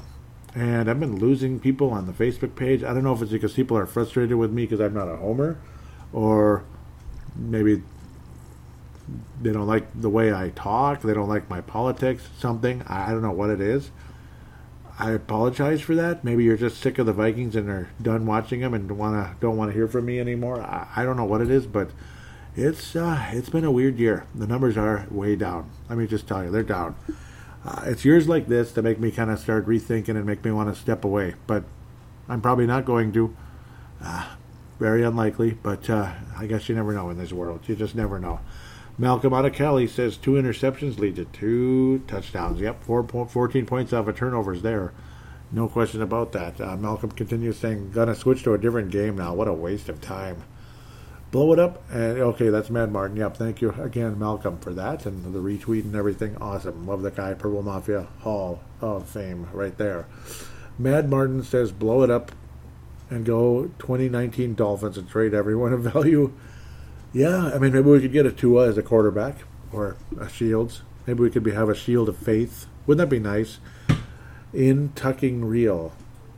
I'm guessing he meant to say unbleeping real. Yep, and that's why he was making fun of Yep, that's why he's making fun of the smartphones later on. Let's see what he says here. Mad Martin, that is. Him being Mad Martin says, bloody terrible performance. I was stunned by the Seachicken's performance in a good way. I'm bleeping stunned by this in a bleeping bad way. Yeah, me too. He says, supposed to say unbleeping real. Yep, that's what I thought. Yep, with the F word. On effing real. Angry faces, bleeping so-called smartphones. Yep, he's calling it a stupid phone there. And yes, there's a lot of reasons to be frustrated with that. Oh, when I try to voice text, it goes all over the place. Any of you want to relate to that one? Because I do not like touchscreen at all. I don't. The convenience of it is nice. You don't have stuff sliding around and all that. So how it's just an all-in-one package. That's the good part. That's what wasn't good about phones that would have the sliding out keyboard. But the typing on a touchscreen is freaking annoying as hell. Unless you're a cute little, tiny little girl with tiny little hands. You know, like my wife is small like that. It's easier for them to text. Me, it's not. I like to voice text. My hands aren't that big, but they're bigger than a little girl's hand or a little lady's hand. That kind of thing. I use voice text a lot, and it bleeps it up so bad you wouldn't even believe it. Like you want to say, I'll see you today, see you later today, it'll say Tuesday. Like, seriously? Or it'll come up with something even worse. Almost every time I say wow, it says well. Like, wow, that's awesome. Well, that's awesome. Really? You know, come on.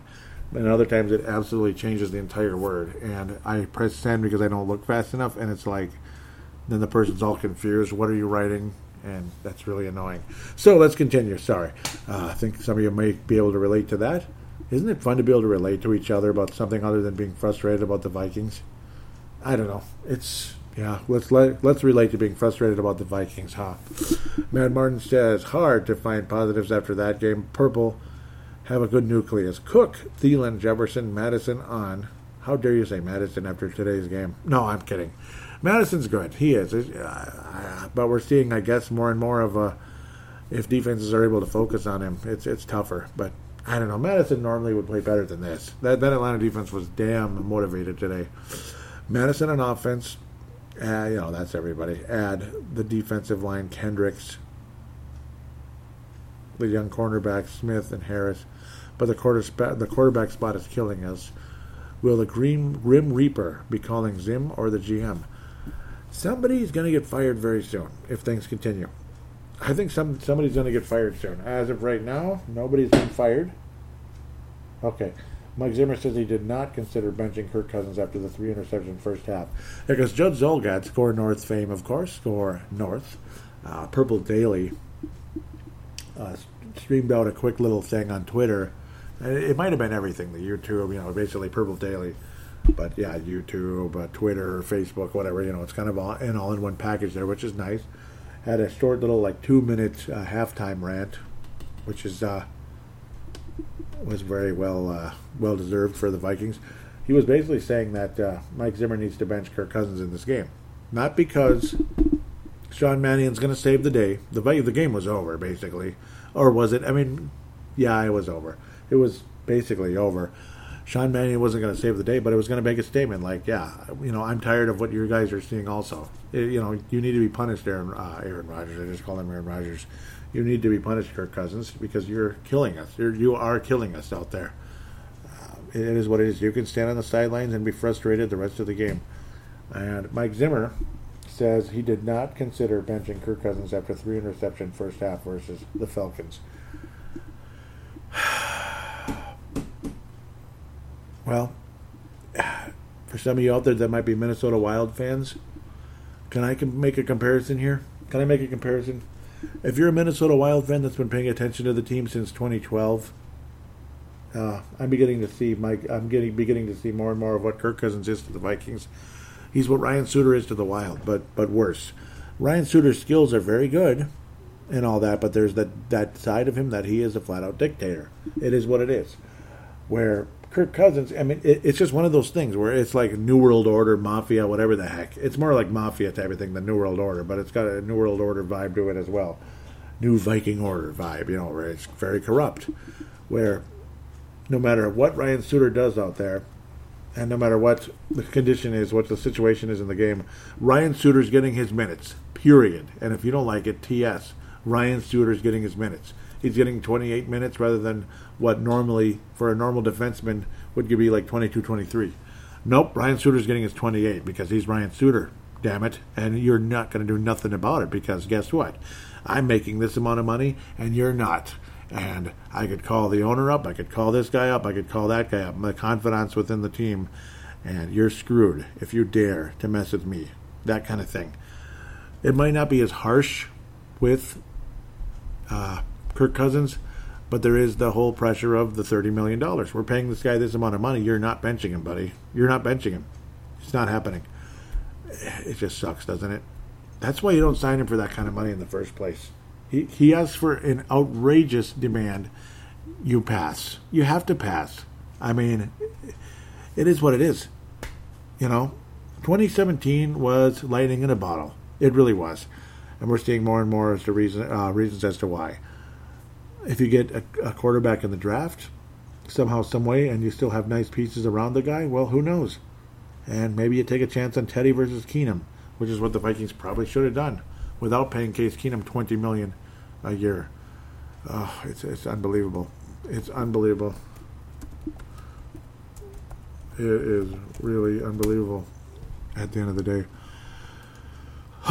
So that's Twitter, at Purple Mafia Show, at Purple Mafia Show. Thank you guys on the Twitter account there. Let's get to Facebook. Facebook.com/Purple Mafia Show. Facebook.com/Purple Mafia Show. And those of you out there, if I haven't thrown out the invite, I thought I did. But, depending on if you like political talk, once in a while. If you like political talk, Freedom of Thoughts Facebook page is now out there. It is out there. Eventually there might be some short podcasts, or I'll do little video podcasts. You'll say video podcasts on that Facebook page as well, if I have like a short little rant about something. Some of you might not like it, so it is what it is. We're all different.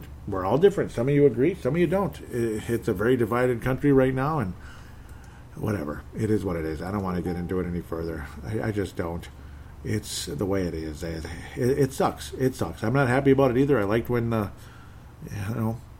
country was more united pre-HW. Let's just leave it at that. Some of you know who HW is, and some of you don't. Not W, but HW. Pre-HW, this country was crazy united. It truly was, and that was a good time. And those days are way, way past us now, unfortunately. That's just the way I see things at the moment. I thought I had the Purple Mafia Show Facebook page loaded, and I didn't. But that's because I was screwing around. But you could look it up through Freedom of Thought. I even have it on Twitter at Freedom of Thou.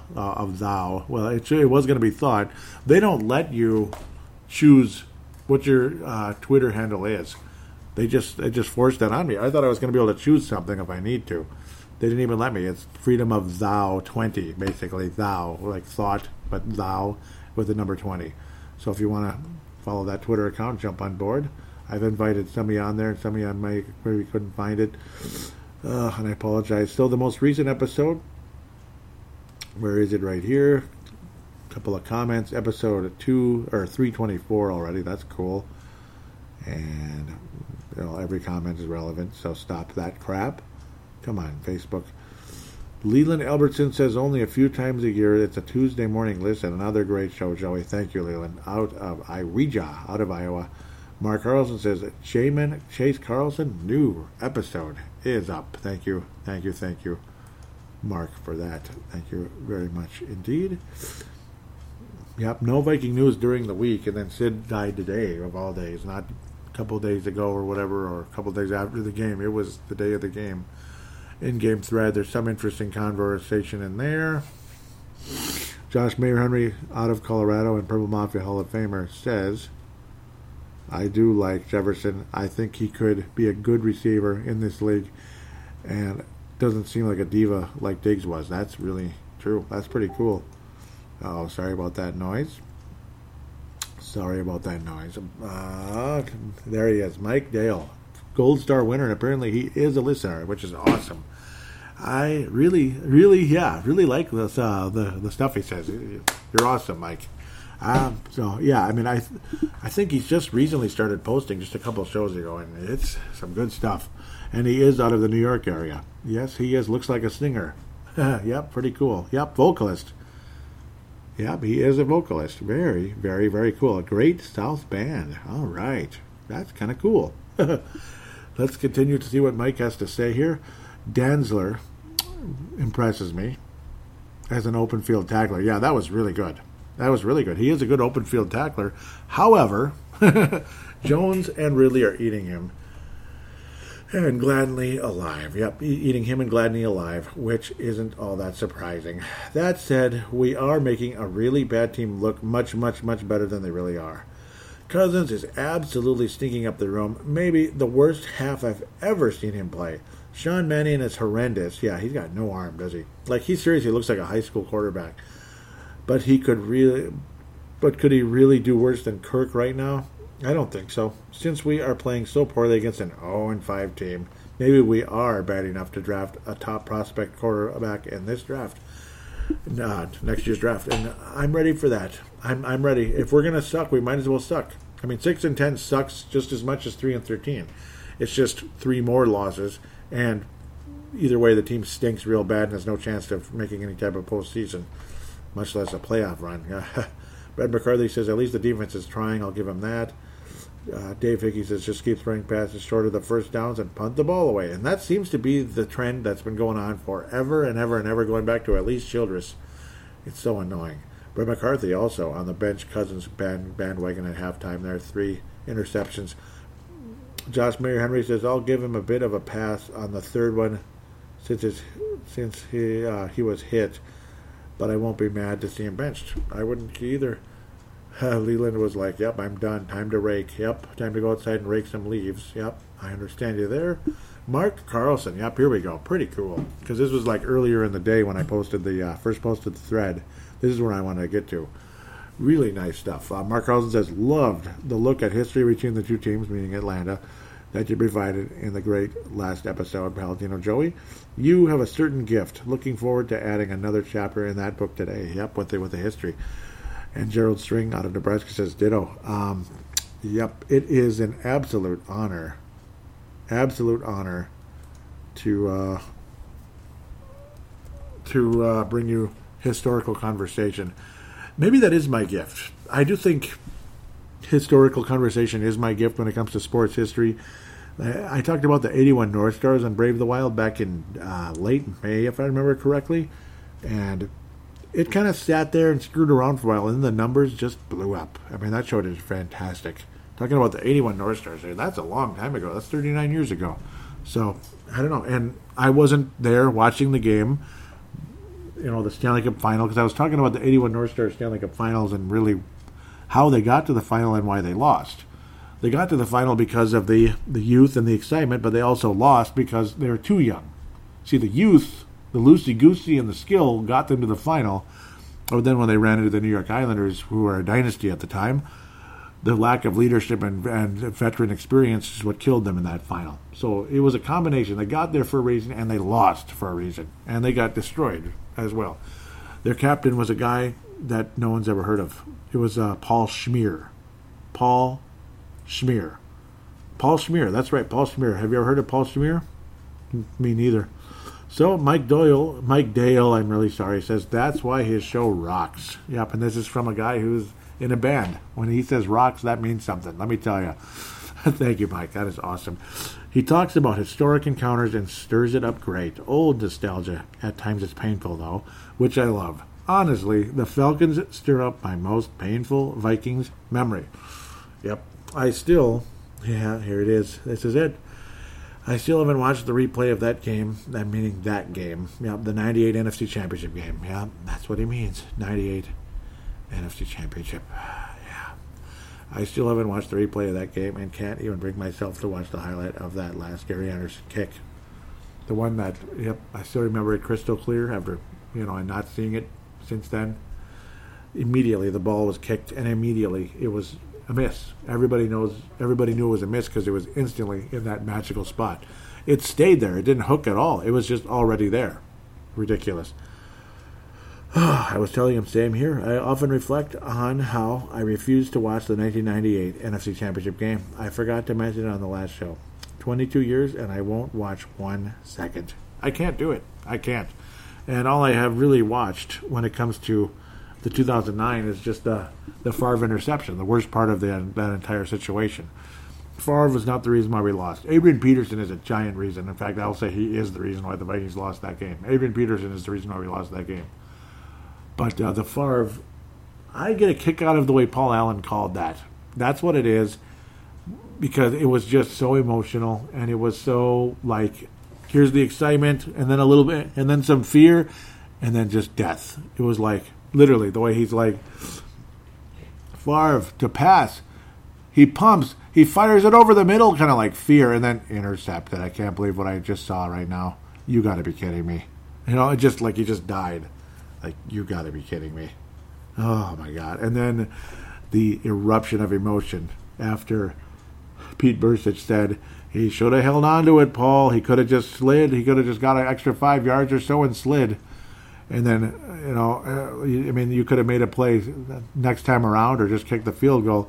And then PA says, well, why would you even ponder passing? You could take a knee and kick a 56-yard field goal. This is not Detroit, man. This is the Super Bowl. And, yeah, just the emotions of that call will reflect forever. Forever. That's why I listen back to that, only because of that moment. Only because of that moment. The call. Just the intercepted. I can't believe what I'm seeing right now.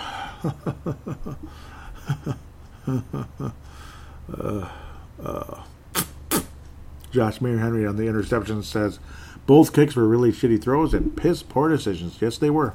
Oh, God, yes. Especially the very first pass of the game was an interception. Yep. If I didn't talk about that enough in the first half. The first pass of the game was an interception. Very first pass of the game. Yeah, unbelievable. Very first play of the game. Mike Dale, New York area. Not New York City, though. I already forgot which city it was. I believe... See, I can't remember. We'll look it up at some point. Madison says, Mike Dale says, Madison is a good back, but he's not Delvin Cook, and he doesn't scare opposing defenses. That just illustrates perfectly that Cousins is completely toothless when running an offense without a legitimate threat of a running game. Yeah, that did not help. The opposing secondary can key in on the pass, and most times Kirk will not deliver. That's a really good point when you look at the big picture here, because they weren't that scared of Alexander Madison, and heck, he got completely rendered useless, and then they could key on the pass, and when they key on the pass, Kirk Cousins urinates down his leg, which is, again, a big difference between him and Tom Brady. Big difference. He'll panic and try to force a play that isn't there, and he'll miss the play that is there because he's too busy panicking. Just the old processor doesn't process the way it needs to. Mike Dale says, great play by Jefferson to get into the end zone. That was a great play. Come on, Kirk. Make me eat my words above. I hope you do. No, in fact, I dare you. Yeah, love that. That was good stuff. I dare you. Yeah, doesn't get much better than that, does it? Josh Henry says, okay, so I was letting the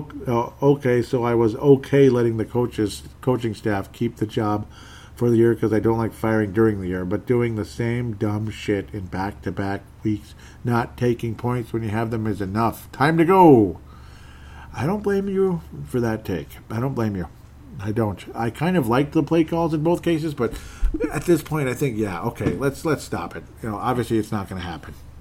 Apparently we're as predictable as anybody. Mike Feather Stu Evans says, one play, one interception. And here we go again. Yep, Ronald Reagan like there. Here we go again. Eric Mustard, South Dakota. And I believe Mike Feller's also there. Brad McCarthy, South Dakota. Eric Mustard says, we're a run team. So let's start by throwing. What's the worst that could happen? Exactly. That's a good one, Eric Mustard. That's a good one. What's the worst that could happen? Yeah, what's the worst that could happen? Kurt back out of White Bear Lake says, absolutely pathetic. Yep. And Brett McCarthy says, lost for words. Yep, that was on the first play of the game. Lost for words. Like, he just couldn't believe it. Couldn't believe it. Let's get to the post-game thread. That was the in-game thread. Again, also, journalist Sid Hartman dies at 100. Yep. Couple of comments. And Jeff Bolstad says, rest in peace, Mr. Hartman. And Brett McCarthy says, R.I.P. Sid. Yep, rest in peace, Sid. Yeah, Sid Hartman died today, man. Wow. Wow. You know, I mean, seriously, that's a big deal. It really is. It's a big deal. I mean, there was a statue of him outside of Target Center for how long? Luckily, certain people didn't tear that one down yet.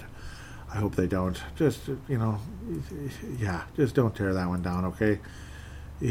Even if he may have sneezed once in 1964 or something and somebody didn't like it, can we just, can we not tear that one down?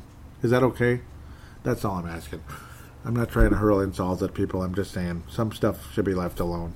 Gerald String says, well, now what? Highest paid team in the league. We just extended Cousins, Zimmer, and Spielman. Definite head scratcher. Their main problem is they get emotionally attached to old players. Yep. Instead of making better business decisions.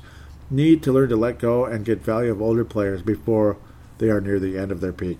I don't know, but looks like a raging dumpster fire right now. Do you really want Trevor Lawrence with his coaching staff and management staff? No, I don't actually. I want Trevor Lawrence, but not with his coaching staff. So what does that tell you?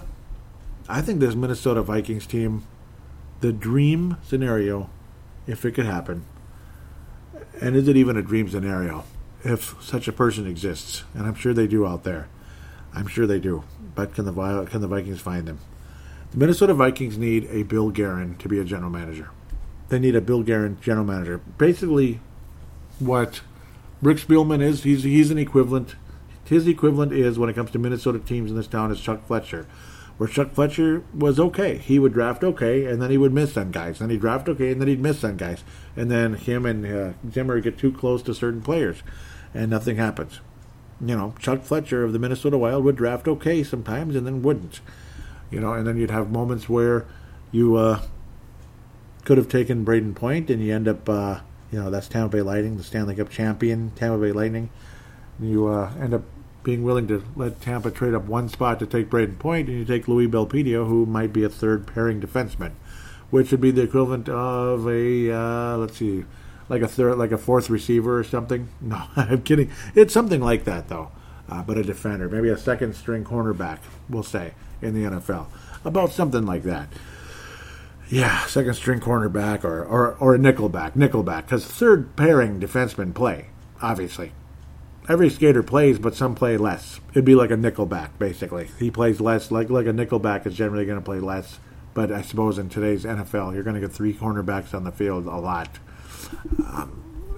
Whatever. Let's just keep moving. I'm crazy. Great thoughts there.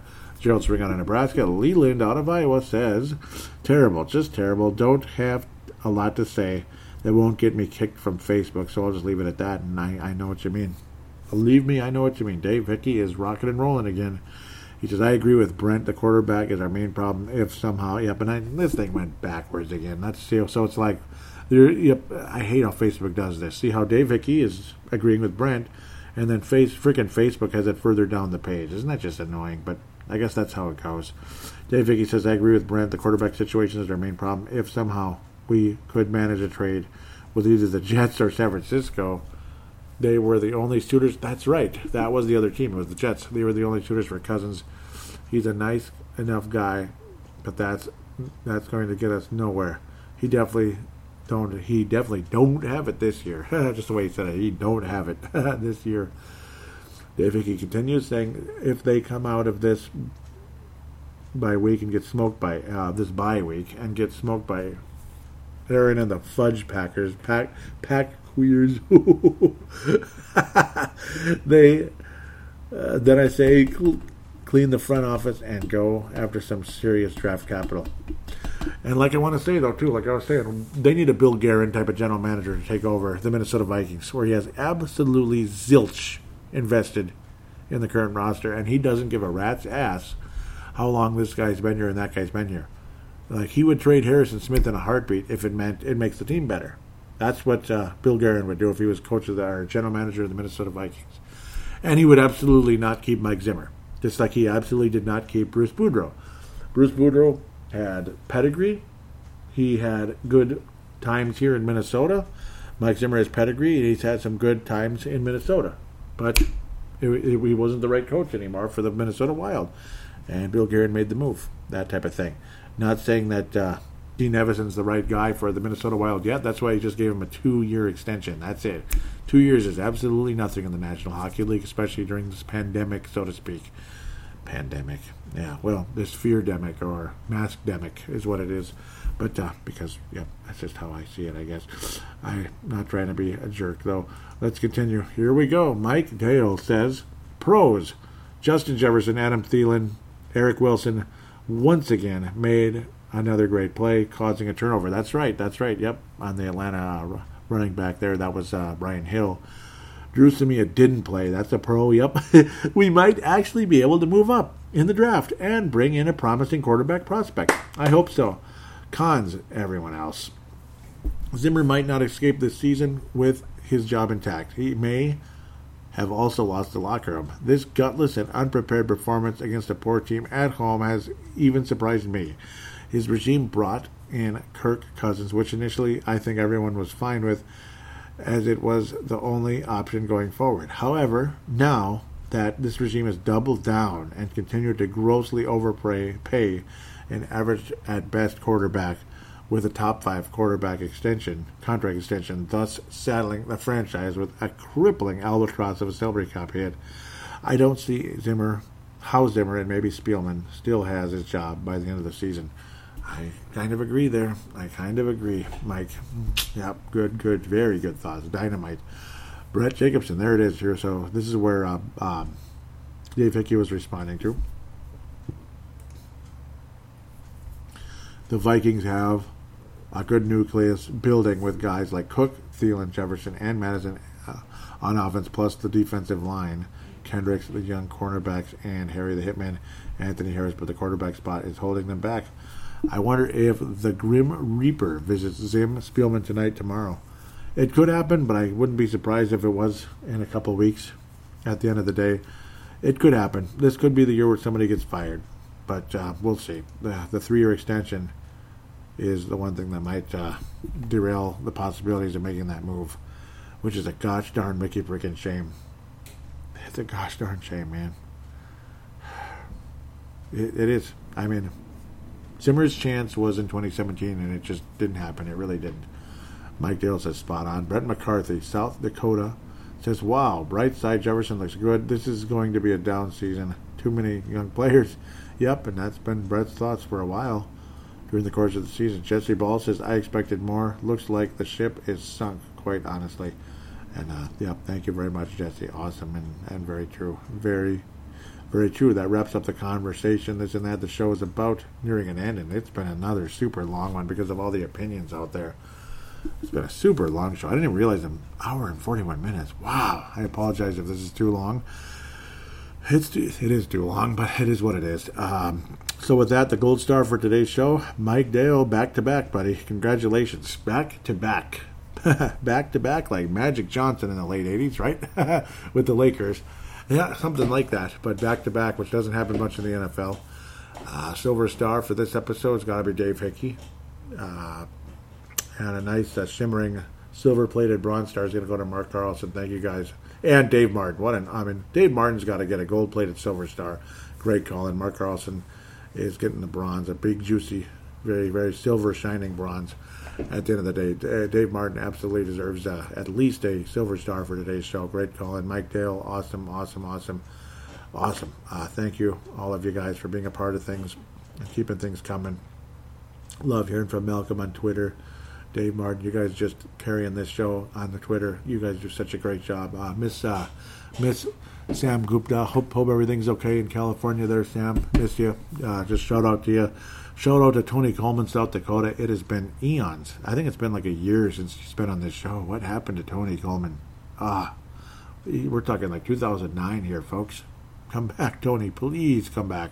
Those of you that may know him, Brett McCarthy might know him. I think he does. Eric Mostard, Mike Feller, Stu Evans. Please please tell Tony to come back. I miss him. And you guys, please stick around as well. I don't want to see you guys leave either. You guys are just integral parts of the show. Can't thank you enough. Iowa, South Dakota, and those of you that actually are from Minnesota, can't thank you enough. Minnesota doesn't like me as much as the surrounding states, which is fine, I guess. It sucks that Minnesota hates me. No, it doesn't like me as much. Maybe I'm not as homeristic as some of you might want me to be. But Iowa, South Dakota, can't thank you guys enough. Apparently all the way off in New York with Mike Dale there. Mississippi with Cedric Paulding. He posted in the in-game thread, I believe. Pretty cool. A guy from North Carolina, I believe, too. No, I haven't heard from him in a couple of weeks now. I miss him. Man, you guys are good. A couple of you. A couple guys from one's from South, one's from North, actually. Carolina's there. Man. And of course, you got Australia with Vince Germano, New Zealand with Tanae Brown, Northern Scotland with Dave Martin. It just doesn't get better. I can't thank you guys enough for always being a part of this show and keeping me coming. Apologize it's too long, but maybe some of you like that. In fact, I know a lot of you do, even if it's just a negative rant all day, which is unfortunate. But what are you going to do? What the hell can you do? It was that kind of day, that kind of show, that kind of situation. With that said, stay warm. It's going to be cold. Apparently here in the Twin Cities, we're getting some snow in the third week of October. Boy, it's getting earlier and earlier every year. Just like you got Christmas decorations showing up in September at Menards and such. It is what it is. Everything's earlier. Before you know it, we'll be celebrating July 4th and on New Year's Day. It is what it is. Reality is not making a whole lot of sense anymore. Maybe it's the Mandela effect. I don't know. Maybe the $5 bill is really an S. It's not a 5, it's an S. And it's the United Fives of America. I don't know anymore. Reality doesn't make a whole lot of sense, does it? It just doesn't. It'll be snowing in July and we'll be swimming in January soon with the way things go. And because reality doesn't make a whole lot of sense. It really doesn't. With that said, take care, everybody. We'll talk to you very shortly. Well, in a couple of weeks, I guess. I keep forgetting about that. No show next week. No bye-week show. And we'll be talking about the Green Bay Packers game 2 weeks from today. Take care, everyone.